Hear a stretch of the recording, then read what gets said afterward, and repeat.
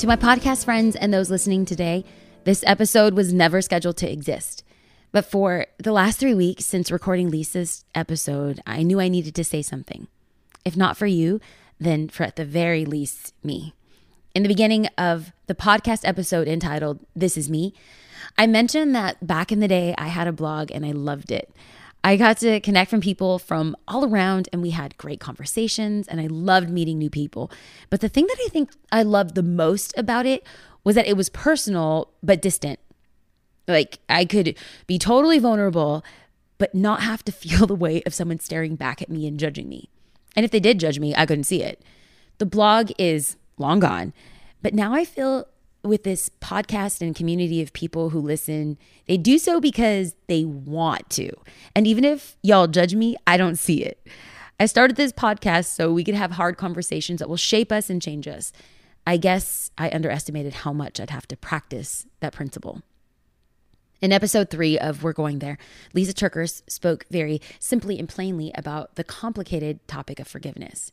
This week on Instagram, she posted some great content that I want to share before we dive into this podcast. She wrote, "When someone is hurting, please, 1, don't ask for details. You can love and help and pray without knowing the full story. Just pray for what you know. 2, don't make assumptions. This will only add to the burden that's already too heavy to bear.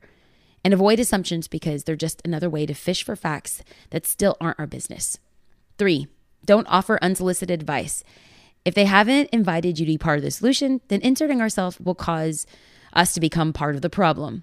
And lastly, number 4, don't accuse them of keeping secrets. There's a big difference between keeping secrets and holding some things private. If and when they're ready to share, they will." Thank you, Lisa, for your wisdom.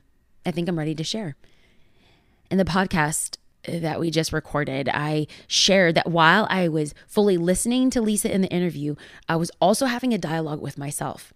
At one point in the interview, Lisa said, "Forgiveness is the only way to sever yourself from the suffering that someone else has caused you." And then it hit me. Forgiveness is the precursor to freedom. For my entire life, I've had this fight for freedom that came from a deep place of my soul. This protective justice side that advocated and fought for victims of human trafficking and the sex slave industry. I didn't know where it came from.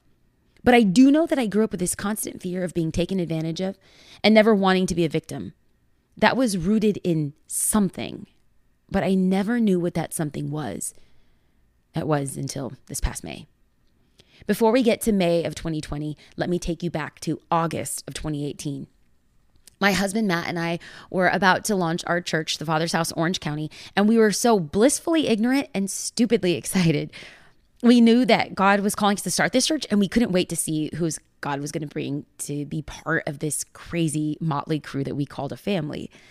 A month before we launched, we went to Northern California to visit our pastor and some other local church planners to be prayed over and poured into before we opened up our church doors. And it was the last day of our gathering. During a worship service, our pastor came over to us and prayed for us. He was praying that God would bless our church and protect our marriage. And then he paused. He placed his hand on my shoulder and he got emotional. I remember vividly that he choked up. He started saying that the enemy has been after me since I was a child, but God loves me and he was with me. He was with me then and he was with me now. And as he got emotional, my immediate thought was, this is weird. Nothing happened to me as a kid. Maybe Pastor Dave was thinking of someone else. I passed it off and didn't think twice about it. That was until another man whom this time I never knew and had never met told me that the enemy has been after me and after my voice since I was a child. He actually said 5 years old. The darkness that came over me and stole from me was not from the Lord, he assured me. What was stolen, he said, will be repaid. Again, I left confused and called my twin sister Jasmine a couple days later. I asked her if we had ever been abused or sexually molested or taken advantage of as children, and somehow I didn't remember it. She said that she had no memory of this and thought, like me, that it was all a little bit weird. Fast forward to May of 2020. It was a normal day just like any other, but on this day, I found out that I had been, in fact, abused as a child. The details around what happened were nebulous at best, but as I was listening and piecing pieces of the puzzle together, I slowly felt like I was fading. like almost like I was sinking into water. I was submerged underwater where you could see like reflections or resemblances of faces and hear voices, but you don't know what they're saying. And while this is going on, I'm hearing the words of my pastor and what he said 2 years before. And in a moment, I remembered something else. I remembered another time. But this time, I was 5 years old. And I don't remember the details because everything went black. I couldn't remember anything. But I do remember the sounds. And I remember the room. And I remember what was said. Shh, shh, shh. And then it was black. When I worked at the anti-human trafficking organization, during that time, I began to see a counselor. And this licensed therapist encouraged me to read the book, The Body Keeps the Score. Since I was working with trauma victims, she figured that this would be a great book to help me understand. And the premise is that even if trauma causes us to forget details or situations, the body keeps the score. In that moment, when the memories began to flood in, I realized that this entire time, my body knew. She was and has been in protection mode since I was 5 years old. Going back to the moment where I found out what had happened to me as a kid, I knew in that moment I had to leave. I had to stop the conversation because I felt like I was going to break down. I felt like I was going to lose it publicly. Matt and I walked to the car, and as we got into the car, that's when I felt free just to lose it. I began to sob uncontrollably, and I couldn't even speak. I was wailing in a way that I had never heard volume come out of me. Matt was thoroughly confused, and he pulled over to the side of the road and tried calming me down and was asking me questions, and all I could do was mutter a few sentences of what I had discovered. I was so confused I couldn't stop crying. Once he had pieced the puzzle pieces together himself, we began to drive home once again, and music in the car was on, and Matt sat in silence as he gave me space to mourn. And I vividly remember the music that was playing in the car was Hillsong's Another in the Fire. This song has been one of my favorites, but in this moment, it was my oxygen. The chorus came on, and I let the words just wash over me. They said, "There'll be another in the fire standing next to me. There'll be another in the water holding back the seas. And should I ever need reminding of how good you've been to me, I'll count the joy come every battle, because I know that's where you'll be."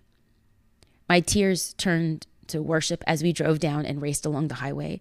I was confused on so much, but I wasn't confused on God's presence being with me. The days and weeks following were definitely hard, but I felt like it was good because I was processing and praying and meeting with my counselor. And I feel like, okay, great, this is done. Perfect. What happened was sad, and now I'm okay, so let's move on.